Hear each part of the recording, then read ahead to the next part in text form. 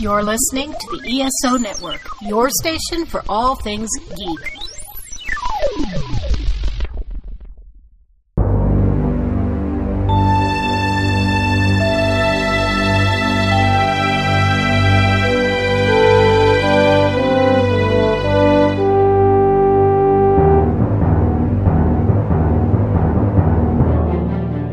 Welcome back to Earth Station Trek, a show where we trek from the early days on NBC to the future on Paramount Plus and everywhere in between.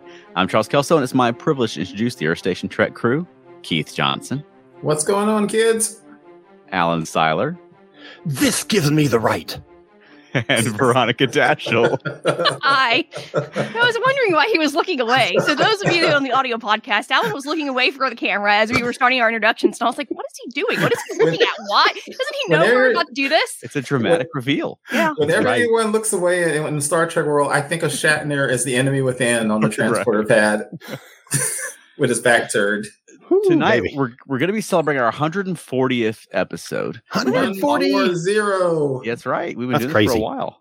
Yes. And by talking about the 140th episode of every Star Trek series. But before we get into that, Alan, do we have some news this week? We have some news this week. First of all, the newest news that there's possible to report is that the actors' strike is over. They have reached an agreement. And what this means is that Star Trek productions that have been waiting to go into active production can now do that. What do you call it? Strange New Worlds Season 3. Pretty much every bit of pre-production was already complete. So at this point, as soon as they can get actors on set, they will start shooting, which is great news. Section 31. They will start going into pre-production from what I understand. And Starfleet Academy, that's the next one that I think it's like just so early in the stages now that, you know, they haven't even like started yet. But right. It's the next one in line to begin. Yeah. So good news. Well done, actors. Yeah, Yay. Absolutely. Let's see. Star Trek Prodigy has been nominated for an Emmy. And, you know, as certain people have said online, yes, this is just an Emmy for outstanding sound design and editing, but it's still an Emmy recognition for a phenomenal show that had been on the axe from Disney Plus and has now been picked up by, Netflix. Paramount Plus. I was like, did it go to Disney briefly? Oh my God. I've got Disney Plus. I have so got Doctor Who on the brain. Everything is Disney Plus right now. And the good news about that is that, well, first of all, you know, almost any time that a Star Trek show has ever, or movie has ever been nominated for an Emmy or an Oscar or anything, it's always technical. There's almost never anything for writing or directing or acting or anything like that. So I don't think that this is a slight. I think this is par for the course, but it's got recognition, and that's a good thing. And just today, Netflix announced that season 1 will be launching on their service on Christmas Day. So Merry Christmas to all Trekkers everywhere. That's right.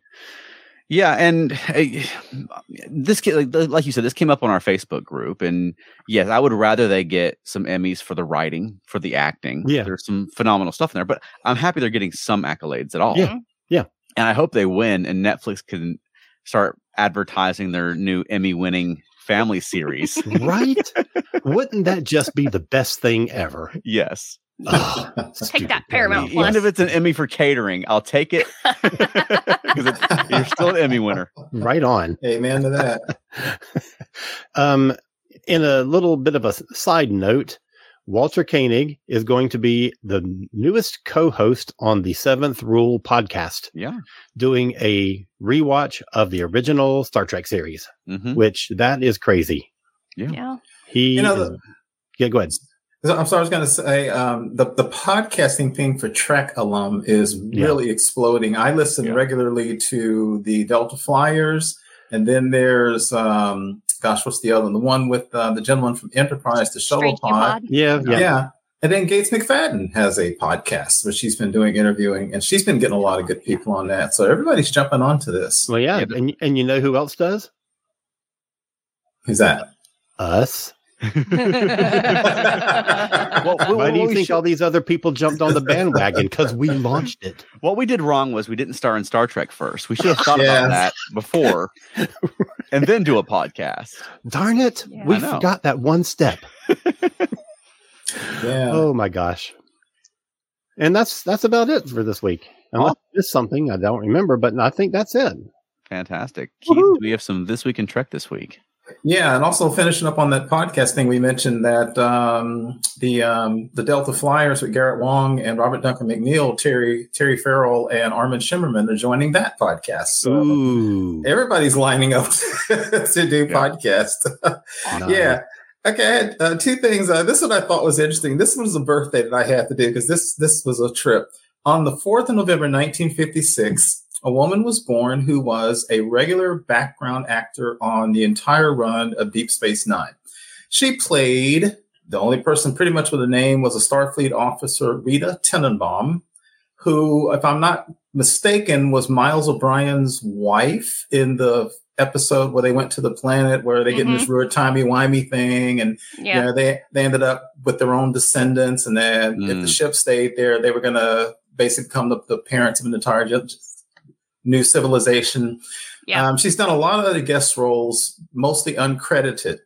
But the reason I want to bring this up is the woman on her first day of appearing on the backlot to film for Deep Space Nine, the security guard said he couldn't let her on the lot. And she said, why? He goes, because we can't let Borg onto Deep Space Nine. And the reason is this lady's real life name, born in 1956, is Ivy Borg. Wow. Her last name is B-O-R-G. And somehow, not only was she born with the name Borg, but then she ended up being an actress, and then she ended up getting background roles in Star Trek, which is kind of crazy. I just love the idea that Ira Stephen Bear instructed the guards at the gate not to let any Borg into Deep Space Nine. Yeah, and I read an interview with her. She said she thought he was serious. Then, of course, the guard just let out a laugh, and I'm sure he was just waiting. You know, like you said, Charles. I wonder how many days they were like, "Oh, I can't wait! Here she comes! Here she comes! Do the joke! Do the joke!" Right. Ivy Borg. And the other thing I thought was interesting, because Charles had posted about this recently. I found this very interesting.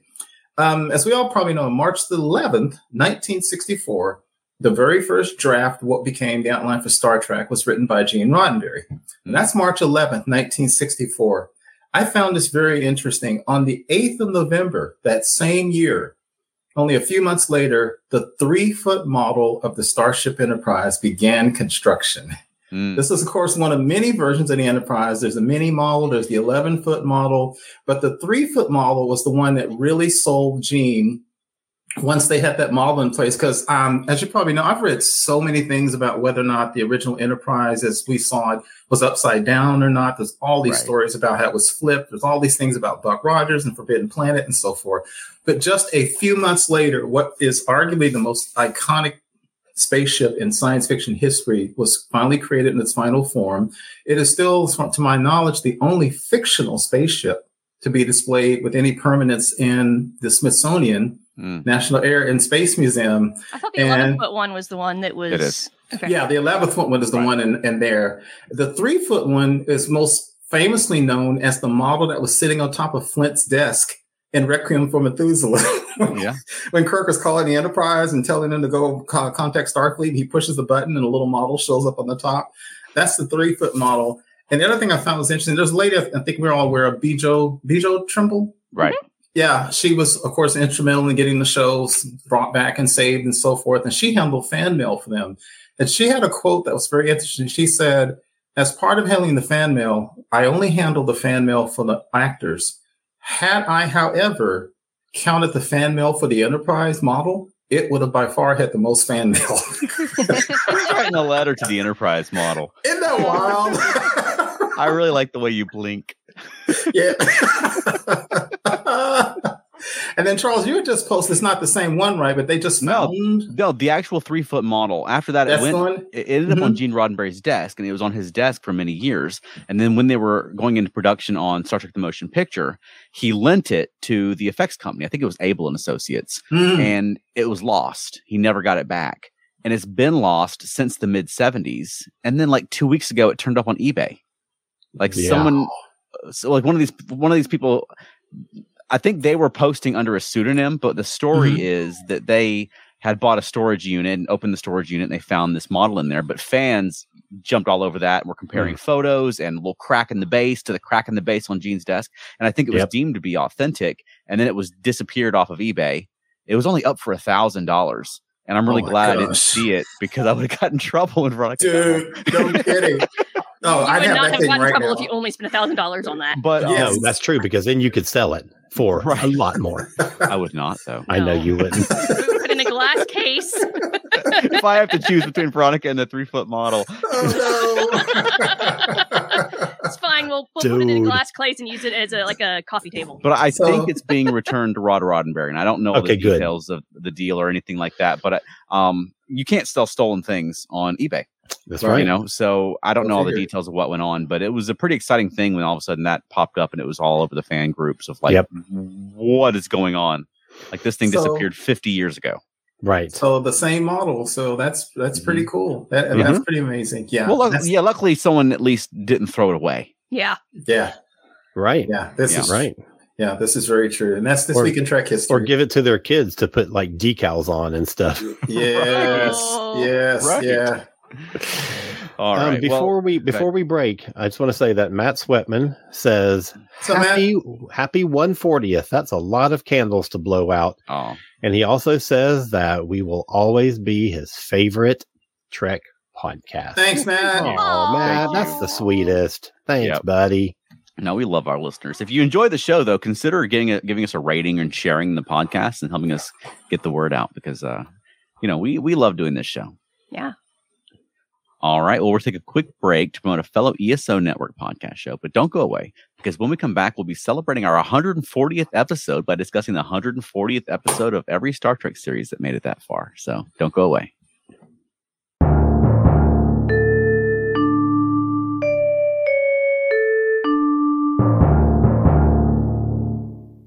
Hi everyone, it's Nathan, host of the 42 Cast. Our second season is just underway, and it's never been a better time to check in on what we're doing.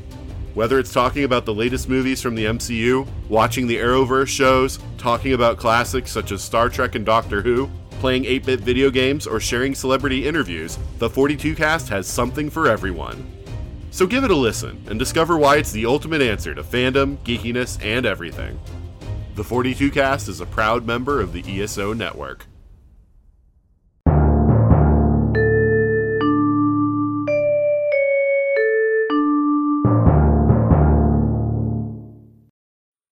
All right. Now, do we need a spoiler alert this week?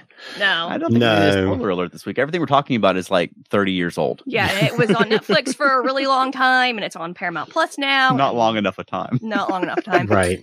And it's on DVDs and Blu-rays, and they're not like super expensive anymore. Yeah. So, you know. So, Wayne says happy 140th. What's up, Wayne? Thank you, Thanks, Wayne. man. Appreciate it. I think we have some people like Elaine who haven't watched all the Deep Space Nine, but I think she did watch it. I think she said that Matt was talking to her about this is what's going on and so forth. Yeah. Well, it turns out she watches them when we pick one, so we just need to pick every DS9 episode. Elaine will have to watch it. Next week, we're going to talk about DS9. All of it. All right. So, tonight we're talking about the 140th episode of every Star Trek series that made it that far. So the list goes Face of the Enemy, Change of Heart, and Good Shepherd. 3. Yeah. That's all Good 3 stuff. of them. And it's a good. I mean, it's been interesting as we've gone through. We started this at our 20th episode. Yeah. And every 20 episodes, we do this. We had 40th episode, 60th episode, etc. And it's been interesting watching how the shows evolve over that period of time. It is. And it's also interesting to see what we land on those, Hallmark numbers, where sometimes it's I can only remember one other time before this that it was like a really good batch of episodes. A lot of times it's very, hit or miss, we'll say. Yeah, well, because it's random. It is random. The series have different amount of episodes per season. Yep. And it's not like we're picking season finales where they're putting their best effort forward. Right. Or we're not picking sweeps week when they're, it's just however it falls. Week. I'd forgotten about Remember that. sweeps week? Yeah, really. Yeah. But that's what's been fun about this is that it's given us the opportunity to talk about episodes that we might not have ever addressed in any way, and that's what's been so much fun about this. And now, of course, as Matt Sweatman pointed out on our Facebook page today, we have one more of these, number 160. After that, we have to come up with a new gimmick. Yeah. We've got to think of another thing where we can do this kind of thing with. But we have 40 weeks to come up with something. We could just start sequentially numbering everything that comes after, or something weird. We'll brainstorm it. Yeah. What was some? Yeah. And if fans, listeners, watchers have suggestions for us, feel free to pitch it to us. Yeah. In fact, you could do that by calling 307. I don't remember the number. What is it? 307 387 1701. 1701. Yep. Exactly. Yeah. That's the Earth Station Check hotline, which to date, nobody has called except for me. Except for you. So it's worth it to have that one call. Right. Let's get in the face of the enemy. Yeah. All right. Y'all better go. Y'all better start, because once I start, I'm not going to. When I was a kid, I thought they cut her hair for this episode. Because all of a sudden she had short hair. Wow. I didn't know how wigs worked back then, I guess. I didn't either at that age. I don't think I did until I was 30. I mean, this is a big one for Troy, because she didn't often get these kind of episodes. Right. Often when Troy got an episode, it was some man has come onto the ship and she has either a relationship or they have a fascination with her, and there's some kind of mental thing going on. Yep. She gets violated in some way. That's usually that's like a standard Troy episode. So the fact that all of a sudden she wakes up and she's a Romulan, at least in appearance, and she's on a spy mission is cool. And I mean, if I was Starfleet Intelligence, I'd be I mean, I don't think Starfleet Intelligence was behind this, but if I was Starfleet Intelligence, I'd be recruiting every freaking Beta Z. Like, why are you not on a spy mission already? Yeah. Yeah.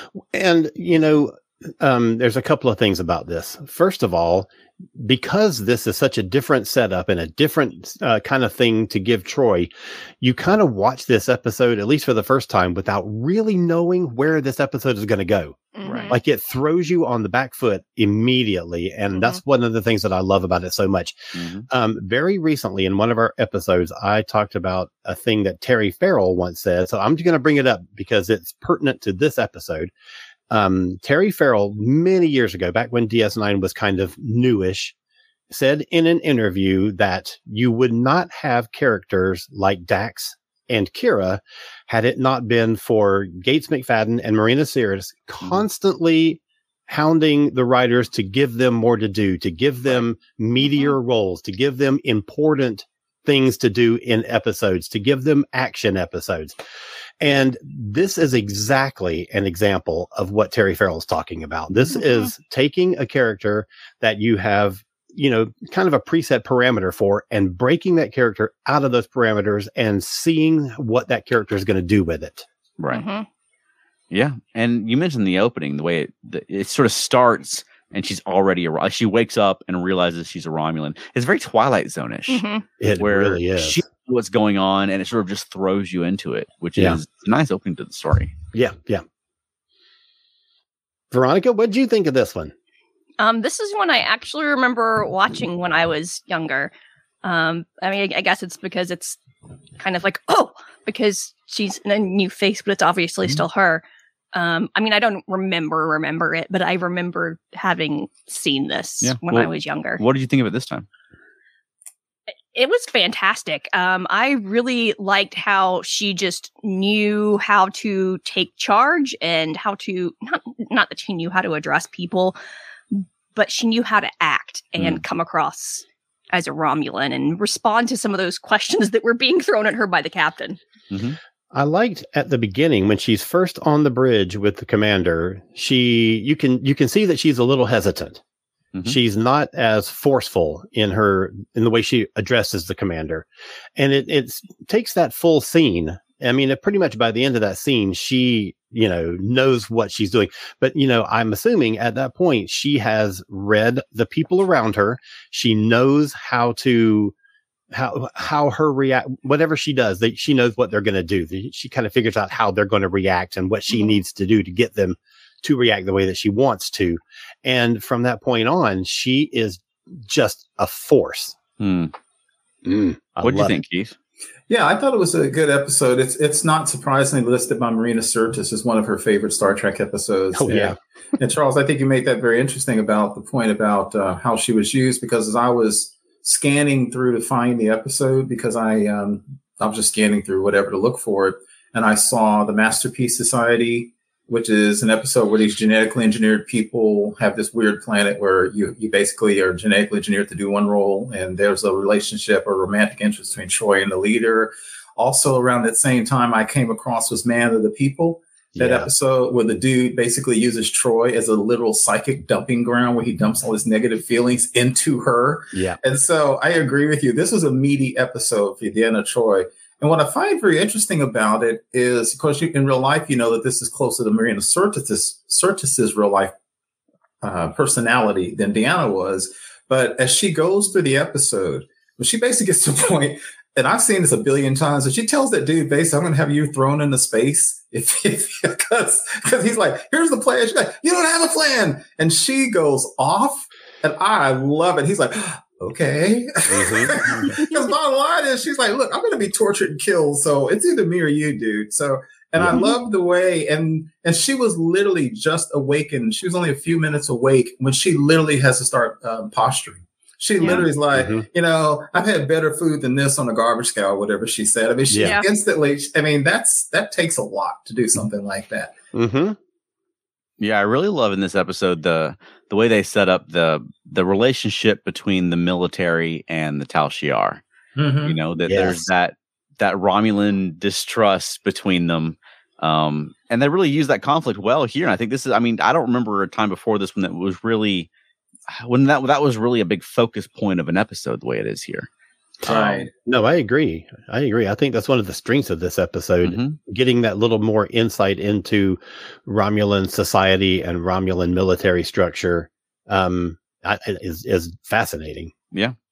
And also getting a good look at their Art Deco ships. Also, what I think made this a good episode is Star Trek has been one of those shows that for its whole existence has had really good guest stars.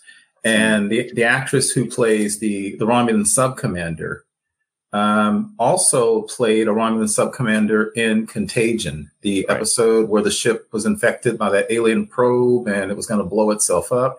And she was Marasta Yale in First Contact. She was the lady on the planet who had developed warp drive, where the people freaked out because they discovered Riker. She's a really good actress. And I think that her being a Romulan commander, she has a presence about her. And I think that Marina Sirtis really rises to the occasion, and she acts very well against her. And it just shows you what incredible range Marina Sirtis actually had as an actress.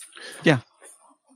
I think one of the dumbest things that TNG ever did was not make Carolyn Seymour's Romulan commander a recurring character. Agreed. She should have been like Commander Tomalak had been in the earlier seasons. She should have been that toward the end of the series. And this is season 6 that we're talking about. So, this is late in TNG's run for Troy to be getting this kind of role. And on that point, Wayne says, at this point watching TNG, I just couldn't buy Troy as a Tal Shiar. Why is that, Wayne? That's very interesting. Elaborate, Wayne.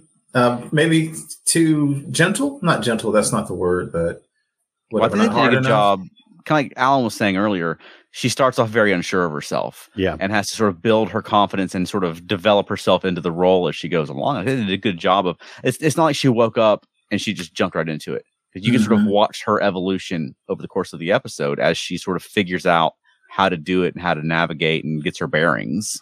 But I think Marina Sirtis played it really well. Yeah.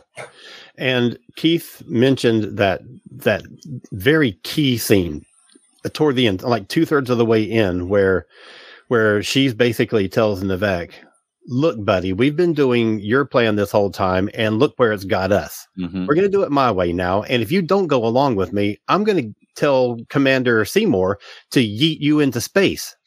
You got it? And he's like, okay. And I love that scene so much. And okay, Wayne says, it just didn't seem like her nature. Mm-hmm.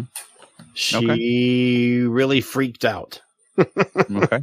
Now, I wish that they had done this like 3 seasons earlier. Mm-hmm. Yeah. Because one thing the Star Trek shows were always good at was seeing something that works on the show and then building on it season after season. And I think if they by season 6, you don't really have time. You have 1 season left. So I wish someone had this idea in season 3, and then they could have developed this part of Troy for 4 more years. You know? Yeah, with her doing like espionage missions and stuff like that. Right. Amazing. That would have been amazing. Yeah. Piggyback on what you're saying, Wayne, I agree. I understand what you're saying, how it doesn't seem like it's her personality, but I do think there's a very interesting thing about her, because as not a telepath, but as an empath, she also probably knows the best way to act. So, she knows if she had been too demure, she probably could have sensed, because basically, I also thought this is a very interesting episode to give you some insight into Romulan society. We always talk about how we hate monolithic cultures. Like every single Klingon who's ever lived is all about honor. Every single Romulan is all about subterfuge. Well, you can see here, there's divisions in this world because she can't stand intelligence, the commander. And she even talks about what they did to her father. So I love something like that. So it's like not every Romulan is all about being sneaky and subterfuge. So I think she read the room, as it were, literally, to help craft the kind of person she became. Yeah. One of the things that I sort of noticed this time around, that I've heard every time I've watched this, but it really kind of stuck out to me this time. And I don't know if this is a new thing or not. I'm not sure, where the defector dude, the guy who had been, in Romulan society, whatever, he comes back and he's like, the thing that had drawn him to Romulan culture is that devotion to morality. Like Romulans have a very, very strict code of what is right and wrong, and what you get when you're with a Romulan, basically. Is that something that we've really seen said that way before? No. Because I can't remember if we'd gotten that in any earlier like TNG episodes. I don't remember if we got that from Romulans before, but I know that like in Balance of Terror, the Romulans were the honorable ones. Like Mark Linder was a very honorable character. Right. That was before that attribute got moved over to Klingons. But no, I think it's an interesting development. I like the peek we got into Romulan society through this episode. Right. Yeah, I think picking up what you're saying, I think I made a note of that too, because it has such real life parallels. Real quick, I do a lot of personal stuff. I do real quick personal. I was raised by a preacher. Obviously, my parents are religious, not extremely so, but religious. And I'm a believer, but I have different views, let's just say. And I have sometimes commented that I miss the pure faith that my mom and dad had, where there was no doubt. There was a God, and there was hell and heaven, and there was a devil, and that was kind of end of story. And what she said about he said about the Romulan society, he was basically saying the world is black and white in Romulus. There's this and that. There's good and bad. There's us and them. There's no shades of gray. And, as we know in our real world right now, we're dealing with that. It sucks for sometimes when you got to look at the world in shades of gray. It sure would be easier if you could just hate this group and love this group. But that's just not the way the world works. I think he got fed up with that. I was also going to point out that maybe he came back because he'd been gone for 20 years. And he looked like his middle age. He was only an ensign. So maybe he didn't have any upward mobility. Yeah, you're talking about the defector guy? Yeah, the defector. Yeah. I was like, he's an ensign. I was like, dude, what happened? Every time I've watched this episode, I have forgotten that he's in this episode. Me too. Yes. Me too. He's not a very good actor. No. I made a note, like, you know how you do the thing where you're trying to show that you're trying to remember something? Right. And he would go, Ambassador Spock said. And then at one point he looks away like he has a dredge up. He says it's very important. Are you kidding me? You couldn't remember that? It's what Joey from Friends called smell the fart acting. Oh, is that what it is? That's hilarious. And one last thing, even though I really like the episode, at the end, I do have to say Picard said, "This is great. Now we have this great path for, people." I'm like, dude, I don't think you've created a good underground railroad. I mean, I was just going to say exactly the same thing. I'm not sure how this creates a method to get more defectors out. Yeah, the mercenary they hired to do the cargo thing was dirty, so they killed him. Yeah. The Tal Shiar is going to be pissed off because somebody killed one of their operatives and impersonated her. The captain's going to be out for blood. I don't think this is going to work. No, you have alerted too many people to what you're doing to make this a viable option in the future. Yes. Matt Sweatman comments on Troy's abilities and says that she would be able to instantly sense if her subterfuge was working and adjust to it on the fly. Exactly. Right. So I just want to say that this is one of my favorite Next Generation episodes of all. And part of that is because it took a character that I had loved from the first episode. Nobody liked Troy. I was the only one who liked Troy in Encounter at Farpoint. And I'm just going to say she was not that well written. She wasn't that great, but I'm drawn to, as I've said before, drawn to characters with mental abilities. And I'm even more drawn to characters who have natural inhibitors on their mental abilities. So I was like ready made for being a Troy fan. And it, they gave her things to do here and there, but this is like this was payoff. This was like me saying, you know what? Thank you for throwing a bone to those of us who loved Troy from the very beginning and believed in the character when nobody else did. Also, we talked about in the later episodes of the series, sometimes they give the characters who hadn't gotten a lot of media roles to do something to do. And sometimes that didn't pay off because it's almost like, oh, well, let's give them a role. Because I looked, and the episode after this is a classic, Tapestry, with Patrick Stewart. Of course, that's great. But the episode before this was to give LeVar Burton something to do. It was the episode Aquiel. So not a good episode. So she got a good, she got a good character exploration episode late in the series. I mean, but he had ones before that were good. Speaking of defecting, The Defector was a good one. And he's had a number, and of course then there was all that terrible, Leah Brahm nonsense. But but every character gets a variable amount of focus episodes. And the thing that is kind of disappointing about a series like this ending and moving to the big screen is that you never get a Troy episode again. You never get a Beverly Crusher episode or anything like that. So it's always going to be the main three, that's going to be the focus of the film and whoever the big bad is. So, you have to go back and enjoy these kind of episodes. Agreed, because until the series Picard season 3, they didn't get done right because in the movies they made jokes about their boobs and Troy got violated. So they didn't do well by them in the movies. No. Right. And the one time she did get something good to do, it was getting drunk. And then get blamed for crashing the ship unfairly. Don't get me started on that. All right. Well, we're at past half an hour, so we need to move on to the next one. I know. Which is Change of Heart. Yeah. Which I love. It's a good one. Yeah. It's because it's like right in the middle of the Dominion War storyline. Yeah. It's Troy and Worf. Not Troy. Still on Troy. Troy and Worf. Troy and Worf is so last. Well, there wasn't Troy and Worf. It's Dax and Worf. And I love Dax and Worf. Yes. But watching it again, and I didn't remember how many scenes in this episode are just like characters talking about nonsense that doesn't have anything to do with like plot or anything like that. I usually think of like season 6 DS9 as being a big, like, it's like we're into the serialization, the Dominion War. But I love that they just have whole scenes of people who are they're just talking about their life. You get a whole subplot with, O'Brien wants to beat Quark at Dabo, but I think that's one of the reasons. Tonga. Oh, was it Tonga? Yeah. Okay. Whatever. One of those made up games. Yeah. But I mean, I love that they just devote whole scenes to that sort of thing, because I think that's one of the reasons that like the characters on DS9 are so rich is because you can just have a scene with people just talking about fishing or whatever. You know what I mean? Like they just talk about whatever is like things that don't have anything to do with the plot. They're just being people. Right. Agreed.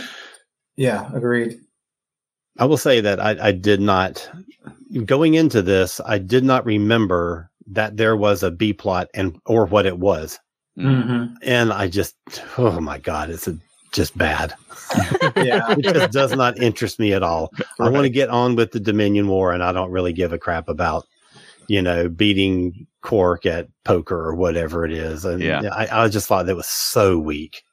What I found interesting about this episode, as you were saying, Charles, it's a great episode. I found very interesting about it is, I think we may have talked about this before, is when Michael Dorn, of course, is introduced to the show, they didn't know for sure exactly what they were going to do with him. And when he was first meeting Nana Visitor and Terry Farrell, it was the episode where Dax had convinced Kira to go do some stupid medieval hollow suite thing, and they were coming out with medieval dress on, and Worf literally looks at her and says, "Nice hat," or something like that. That was all it was. And Ira Stephen Bear and company, literally looking at that one scene, said, hey, there could be something between those two. It was not planned or anything like that. And with the unfortunate exception of that episode that He Who Is Without Sin, that horrible Risa episode, what I like about Dax and Worf, Terry Farrell and Michael Dorn together is that they made each other better. Those characters built each other better and better. Right. It showed her strength. We already knew she had Klingon history because of her former host. She could poke at Worf like nobody because he's way too serious, and they worked. And I loved it. On that point, Worf and Troy never made any sense to me. No. Never made any damn sense to me. No. But when you talk about Worf and Dax, that absolutely makes sense because she understands Klingon nature and Klingon culture, and she is not, she is not an empathic, Violet. She is a fighter, and she just gets his world. And I think that they make such a great couple. Matt points out that the B plot was a roundabout way to get Quark and Bashir to talk about their feelings about Jadzia. Yes, it was. And I still don't think it's any good. And I could care less. The whole, I think those kind of plots nowadays wouldn't be done quite like that. I could care less about all their sick puppy love for Jadzia, for her. But here's the thing. The whole thing Quark is only doing it to fleece, Bashir out of his latinum or whatever.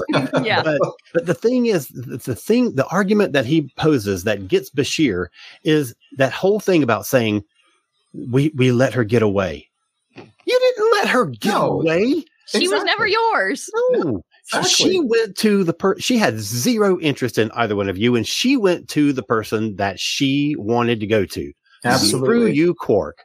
Yeah. Well, the part about that I do like, though, is that Quark is savvy enough that he's playing this game with a genetically engineered guy who should be able to beat him. Yes. But he finds his weakness and knows how to beat him. Yep. And it's not by being better at math, and it's not by being better at strategy. It's by, finding his weaknesses and exploiting it during the game. And that's a great use of being a Ferengi. It is. Yeah, it is. You're absolutely right. Even B plots that I don't enjoy, there's always a good angle to it.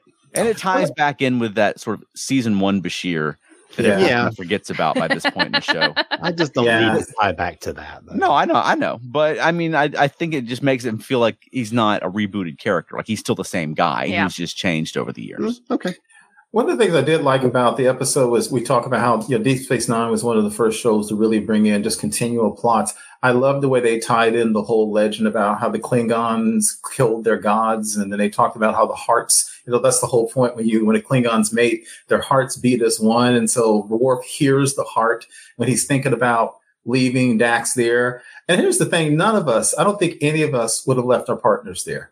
Right, in that situation. And this is why, as much as I love the episode, every single time I watch it, when Sisko is dressing Worf down at the end, I'm like, dude, you're the fool who put a man in his love, a woman in her love, on the same freaking mission where you knew one of them might have to let the other one die. I blame Sisko for this. Well, it was Kira that did it. It was Kira who made the decision. Yeah. Kira made it. And obviously you never saw her again in the episode. See, she threw the two of them to the wolves and then hit the road or something. I don't know. I do like that scene though with Sisko because you have as your captain. Yeah. This is what you should have done. This is what you did wrong. This is going to be repercussions. Yeah. As a man, I've done the same thing. Yeah, absolutely. Who wouldn't? Right. And you know what? It's so interesting. You have an entire episode that is basically Cisco-less. He comes on at the end for about 2 minutes and he anchors that whole episode. Mm-hmm. He is such a force of gravity. Mm-hmm. Yeah. God, he just blows me away every time I watch him. We've talked about this before, but I mean, DS9 is probably the show that has the captain out of the storyline more often than any other show. Yeah. Absolutely. You don't feel it. No. Because when he's there, they make it count. Yeah. Yep. Yeah, that's a good point because he's real good. Because in the episode when, spoilers slightly, the episode where they have a battle with the Klingon fleet and Worf is accused of destroying a Klingon ship, at the end of that episode, Cisco dresses him down again. So he's real good for coming in there and giving one of those speeches. Right. Yeah, he's good at it. Matt wonders, what bothers me about this is that now they have a policy to not let lovers together on missions. Thank you, Matt. Right. I agree. I feel like that was a 20th century invention that they should have remembered. Right. Yeah, I completely agree, Matt, because that makes no sense. Heck, in TNG, they did an episode that went the other way. When Picard fell in love with Neela Darren, she left the whole ship because she thought they couldn't work on the whole ship together, which I thought was sad. But at least they went on away missions like this together. Right. Yeah. My workplace has rules in place about people who are in relationships. Apparently they need a Starfleet HR, which they clearly don't have. No, there's no clearly HR. I want to make one last observation, and that is, and this is something that I've noticed before, but this is like the first opportunity to have mentioned it on the show. Terry Farrell, I mean, first of all, I think she's an amazing actress. Second, she is remarkable at sick and injured acting. Like, you a lot of times can see totally through, like, you don't ever believe that someone is, but she sells it. Like, you honestly believe that she got shot and she is bleeding out because it's like it happened to her at some point in her life. And so she knows how to channel that in her performance. But my God, is she good? Yeah. And they gave that to her a lot. Yep. They did. So either she had a lot of practice at it by this point, but no, she was odd. You know, like in Rocks and Shoals, same thing. There was a couple of other ones. She's just, maybe that's why they kept doing it. Yeah, they're like, dude, probably. She's really good at injured acting. Let's just beat her up to hell all the time. Dax can take it. And they make her really pale every time. Like, she always. Yeah, it works. I really love her back and forth with Worf in this episode. Yes. Yeah, with the humor and all that kind of stuff. It just works really well. It really does. Yeah, excellent episode. All right, we'll move on to Good Shepherd. Yeah, sure. I didn't have a strong memory of this one. I know I've seen it before, but this is like, I don't. When you get deep into Voyager, I mean, like, these little episodes like this, I haven't seen that many times over the years. Yeah, so me neither. I enjoyed this one. I thought it was definitely. And I even like little scenes, like I mean, same kind of thing I was talking about with the DS9 scene, except for these aren't recurring characters. But I like the scene of just two Starfleet officers and one's like calling each other in the middle of the night. Yeah, it just makes them feel like people. Yeah, that was hilarious. I wrote in my notes, this was another Lower Decks kind of episode. Yeah, that's exactly what we're talking about. Oh yeah, totally. Yeah. And I enjoyed this one too, but one of the notes, because I've seen this episode several times. I think I saw it even, in fact, as little as a year ago. One of the notes I put in there was, I blame the commanders and not the people. You've got a relatively small ship way away in another part of the galaxy. Yeah. And I don't care what anybody, Chakotay was literally like, well, every time we try to get them to do something, they don't really want to do it. Like, seriously, you're 60, 70,000 light years from Earth, or 35, whatever the heck they are at that time. And a ship that small, every single crew member is critical. Yeah. I mean, critical. You can't be saying, well, he's a kind of a slacker, so I can't get him to... Are you kidding me? Seriously? You got a dude who literally just spends all his time staring at the stars? I blame Chakotay and Janeway for that. Yeah. But the flip side of that is, and this is something that I've thought about before, and I don't think they ever really addressed it in an episode outside of this one and maybe another one, but they never like kind of dealt with it on an ongoing way, is that what do you do with these kind of characters. I mean, you can kick them out of Starfleet or whatever, but they're still on your ship. Absolutely. They still walk the hallways, and they're still going to go to, Neelix's, restaurant or whatever it is. So it's interesting to kind of watch. It would have been nice to see this develop a little bit more, but at the same time, I really enjoyed, the misfits kind of. I loved that. And I'm just going to say, I don't go back to Voyager that often, but every time I do, and especially this is a good one for this. Every time I do, I remember, and not that I ever really forget this, but it reminds me how much I absolutely love Janeway. God, she's a great character, and Mulgrew is just a phenomenal actress. Interesting. Yeah. Interesting. I wrote in my notes that Kate Mulgrew sells her role. No matter what that role is, she makes it work. Yeah. She commits 800% every scene that she's in. I also did write in my notes with that one butt, the cosmologist. I was like, I'm trying to imagine him. She is a really patient captain. I'm trying to see him talking like that to Cisco, Picard, or Kirk. His ass would have been snapped down because he was getting, after a while, I was like, he was getting really disrespectful. He was getting pretty damn sassy. And I was like, I was about to jump to her defense. I was like, buddy, you better back down. You're right. She's patient because Cisco's known for his dress downs, and he would have cut this guy in half. Oh yeah. Yes. Oh yeah. But I like that these folks all sucked in different ways.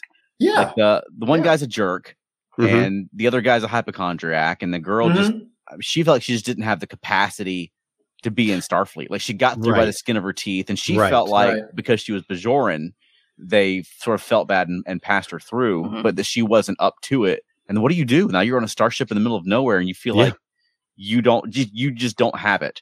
That's tough. That's so interesting. What a great character angle that would have been to follow through on. Some of the main characters. And one of the things Chakotay said, which is again why I blame maybe Janeway. Well, Chakotay's first officer, he's more in charge. I blame Chakotay more than Janeway, but he did make a good point based on like what you were saying, Alan, about seeing the backstory. He made a very good point. He said if we were in normal Federation space or whatever, people like this would have been reassigned by now. Maybe they're not suited for deep space missions. Maybe they're not suited for dangerous missions, but they would have been on a star base at Starfleet headquarters. Right. But but out there, what do you do with them? Also, I thought there was something that she was very interesting that this she said when she was talking to Janeway. Because I work in IT, and I used to work with a company called Citrix, which is a virtualization company. It was a really tough job. And that company made you train all the time. And I used to sit next to a guy. We'd take a training class that'd be a week long, and they would introduce a new concept to us. And I hate these kind of classes, but it's the kind of training class where they lecture you and then they make you take a little test to see if you. This guy would get it every single time. And I was like, dude, how do you do that? I'm known for being a hard worker, but I would do flashcards and stuff. I would go over the same stuff 1, 2, 3, 4, 5, 6, 7, 8 times. And then people are like, my God, Keith, you really are good at this. I'm like, if you knew how much. And then I love what she told Janeway. She's like, I have to study harder. And she thinks that everybody in Starfleet is like this super genius who just gets it. Not at all. Not at all. And I love that. What I really love is that Janeway handpicked her entire crew. So unless they were Maquis, which none of these people were, then she selected them for a reason. Good point. Yeah. And it's a tough situation too. Like you said, you're 70,000 light years away, and you can't replace your employees. Right. There are no other applicants. Right. We've got X number of people, and every time we lose one, we have X minus 1. That's right. So it's like, what do you do? Okay, let me get a few comments here. All right. Because some of this pertains to what we're talking about. Wayne says, fraternization is a serious deal in the military. Even married couples have to serve under different chain of command if they are stationed on the same base. Good point, Wayne. So as we were saying earlier, they were like, hey, here's a new idea, new policy. Right. He also says, it's up to the leadership to find a way to motivate an individual to work with the team, no matter what. Yeah. And I think that's what leadership, not the individual. And for those who don't remember, Wayne is a Marine, and I have learned, Wayne, that if you're no longer in the service, you're a Marine. So I'm joking with you, Wayne. I know not to say you're a former Marine. Wayne's a Marine, so he knows what he's talking about with military. Right. And then he says, you can't dump someone because they are shirking their duties. Mhm. Amen. I mean, you could. Captain Ransom could. probably would have. But you shouldn't. He would have just Especially, fed like I them said, to the monsters. Yeah. I mean, you'll get to the point where you don't have enough people. Mhm. Y'all ain't gonna At some believe. point, you just need warm bodies. And I mean, that's something that they would have to adjust to in the Delta Quadrant. I'd love to have seen more of that on the show. Yeah. Yeah. Is that we have to adjust our expectations as well, because you cannot reassign this person and replace them with a better Right. candidate. There are no other candidates coming. Yeah. Exactly. Yep. I hate to say this. I never thought I'd go here, but can you imagine if this had been Jellicoe's ship out there? But There's no way. Chuck, what you're talking about, though, one of the things that we say about Voyager that they did not do is that we should have seen a depletion of resources, which they kind of paid lip service to, but they should have taken damage and not been able to repair it. They should have run out of things that they can't replace. And that should have been the case with the crew also. We should have seen crew depletions and it have an effect on the way the ship performs over the course of 7 seasons. And it was just, in that sense, it was just a standard Star Trek, we're out on a starship kind of show, when it shouldn't have been. Right. It should have been a ship that was set at sea, that has no contact with land. If it runs out of its rations, what are you going to do? Kill, go fishing and kill a shark? Maybe. But you have to, they paid lip service to that stuff, but we never got the angle on Voyager that we should have gotten. And it always seemed to go the way that it always ends up like Janeway's right. The Starfleet ideal is right. Yes. Yeah. But I mean, yes. Every organization, you've got that person who can't show up on time, who just will not be there on time, no matter what you do. And Absolutely. if you have 4 other candidates, maybe you get rid of that person. Veronica's holding their hand up. But if you have 0 candidates and you have to get the work done, maybe you have to adjust your expectations, So that's something I would love to have seen more of. Yeah. Janeway having to deal with as a leader. Yeah. There's no Starfleet Academy pumping out candidates. Right. This is what I've got to work with. I agree. And again, I blame Janeway and Chakotay for that, because I was thinking about the cosmology guy, as you guys are saying. Okay. He said, which is weird, he's like, I don't believe in practical applications. I only believe in theory. Well, what did we have on Voyager? We had astrometrics with 7 of 9 running it like a tyrant. Well, this dude's all about cosmology, so you can find a way to meld his interests and his abilities with what the ship needs, which is all kinds of astrogation. One of the jokes about Voyager is they're always stopping to investigate some stellar phenomenon. I mean, that's even Chakotay used to say that. Well, put him in charge of that. You got to find something for people like that to do, which I thought was interesting. And I would have loved to have seen a recurring crew member who genuinely wasn't good enough and shouldn't have been there. Thank you. Yes. But this is the person we've got. Exactly. We have to rely on this person because there's nobody else. Yeah. Right? Everybody else is doing something. Right. Okay. Yeah. Comments. Matt Sweatman says, I don't think Janeway was harsh enough when he shot that something. Yeah. I kept looking to see if the alien was actually the alien. Yeah, he shot that little dark matter.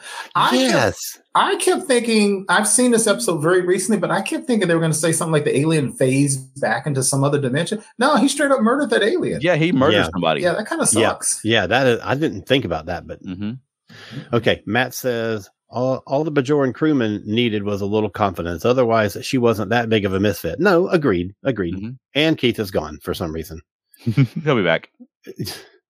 Elaine says, I took it as the 3 crewmen were neurodivergent, which is not a bad thing at all. It's just their work style is going to be completely different from most everybody else, but they have a lot to offer in their own way.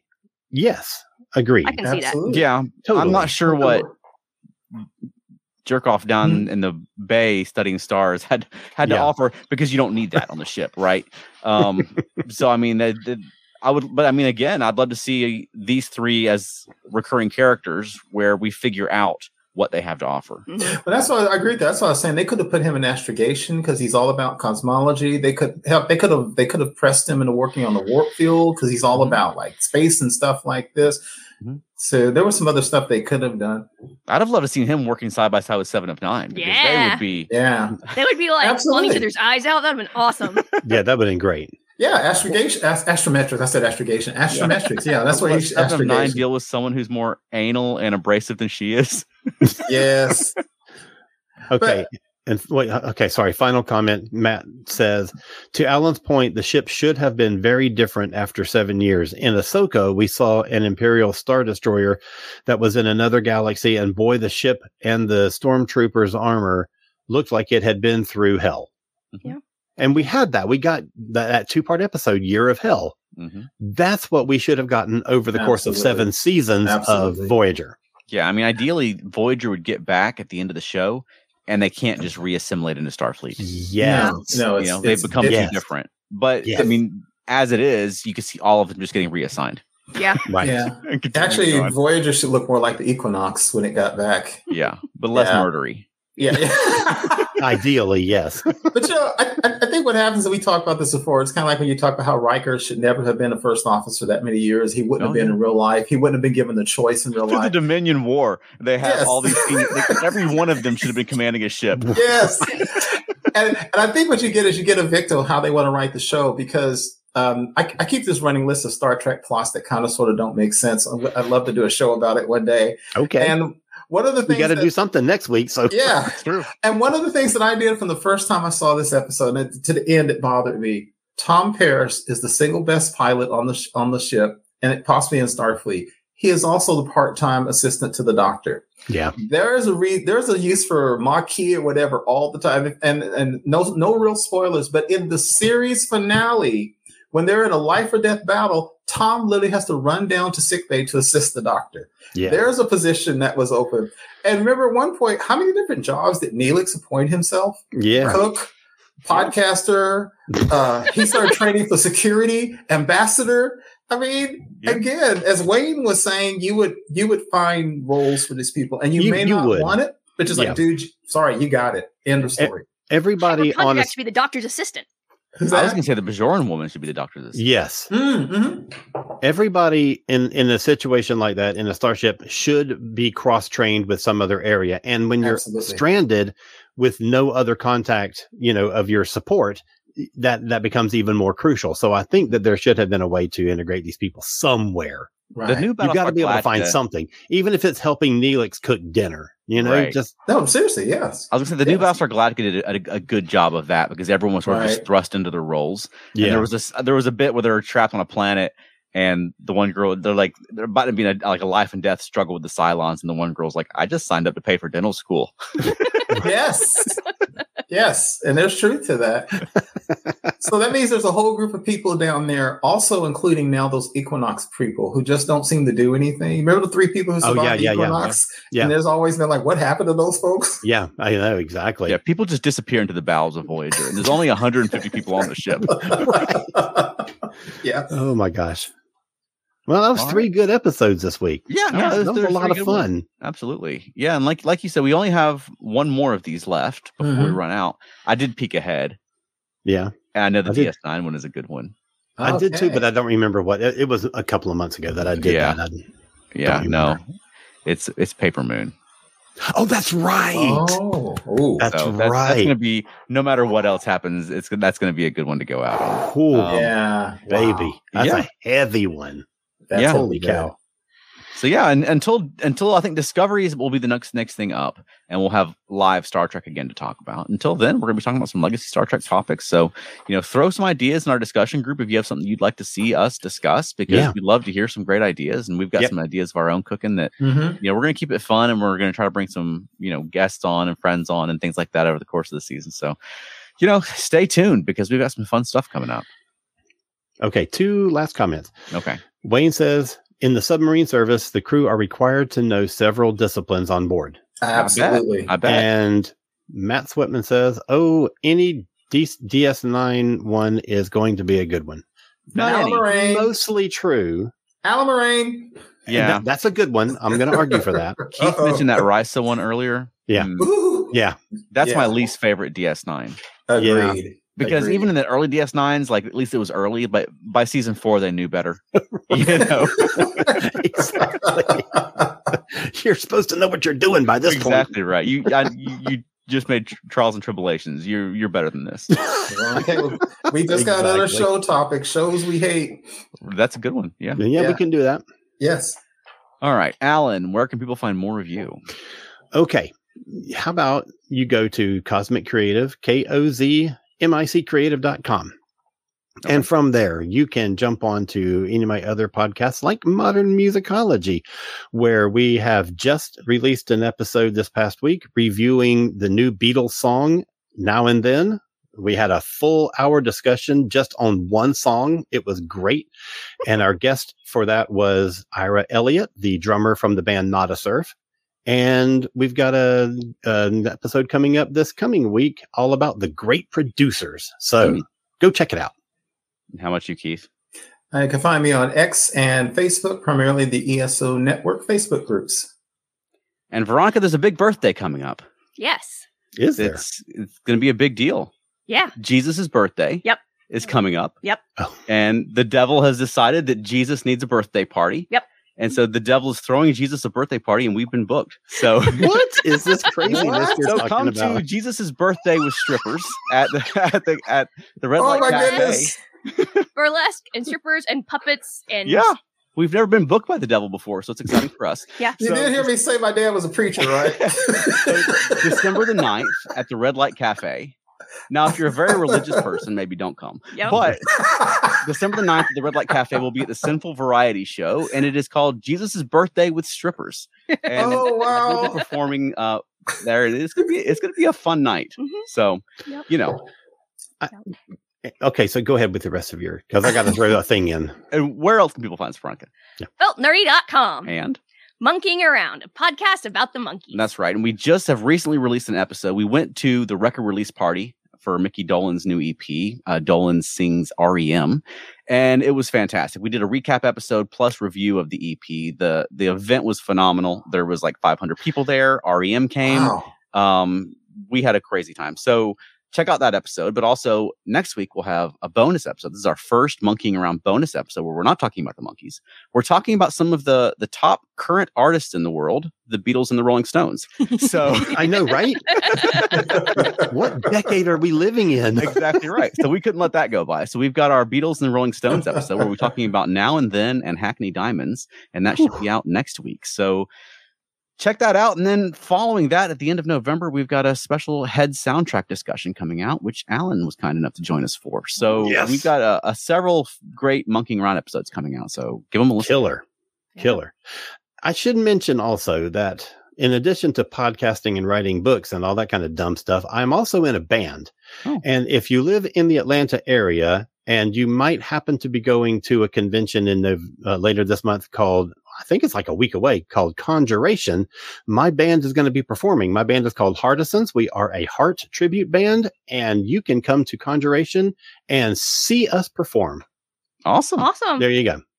Are y'all going to be at Conjuration? No. Oh. Sorry. That's okay. All right, Veronica. Do you have a closing for us this week? I want to be pampered. Perfect. All right, folks. Join us next Thursday at 8 p.m. Eastern. We go live on YouTube and Facebook. And if you missed that, you can subscribe to the Earth Station Trek on your favorite podcast platform and listen to us, or you can watch the replay on YouTube. And subscribe there too. Subscribe, like it, all the things. That's right.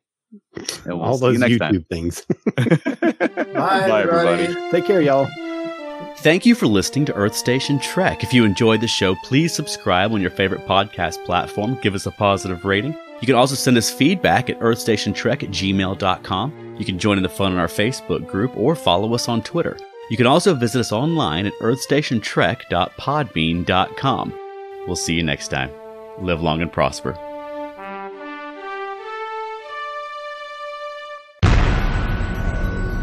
This has been a broadcast of the ESO Network. Be part of the crew and help support our shows by donating to our ESO Patreon or by shopping at the TeePublic store, which can all be found at www.esonetwork.com. The ESO Network, your station for all things geek.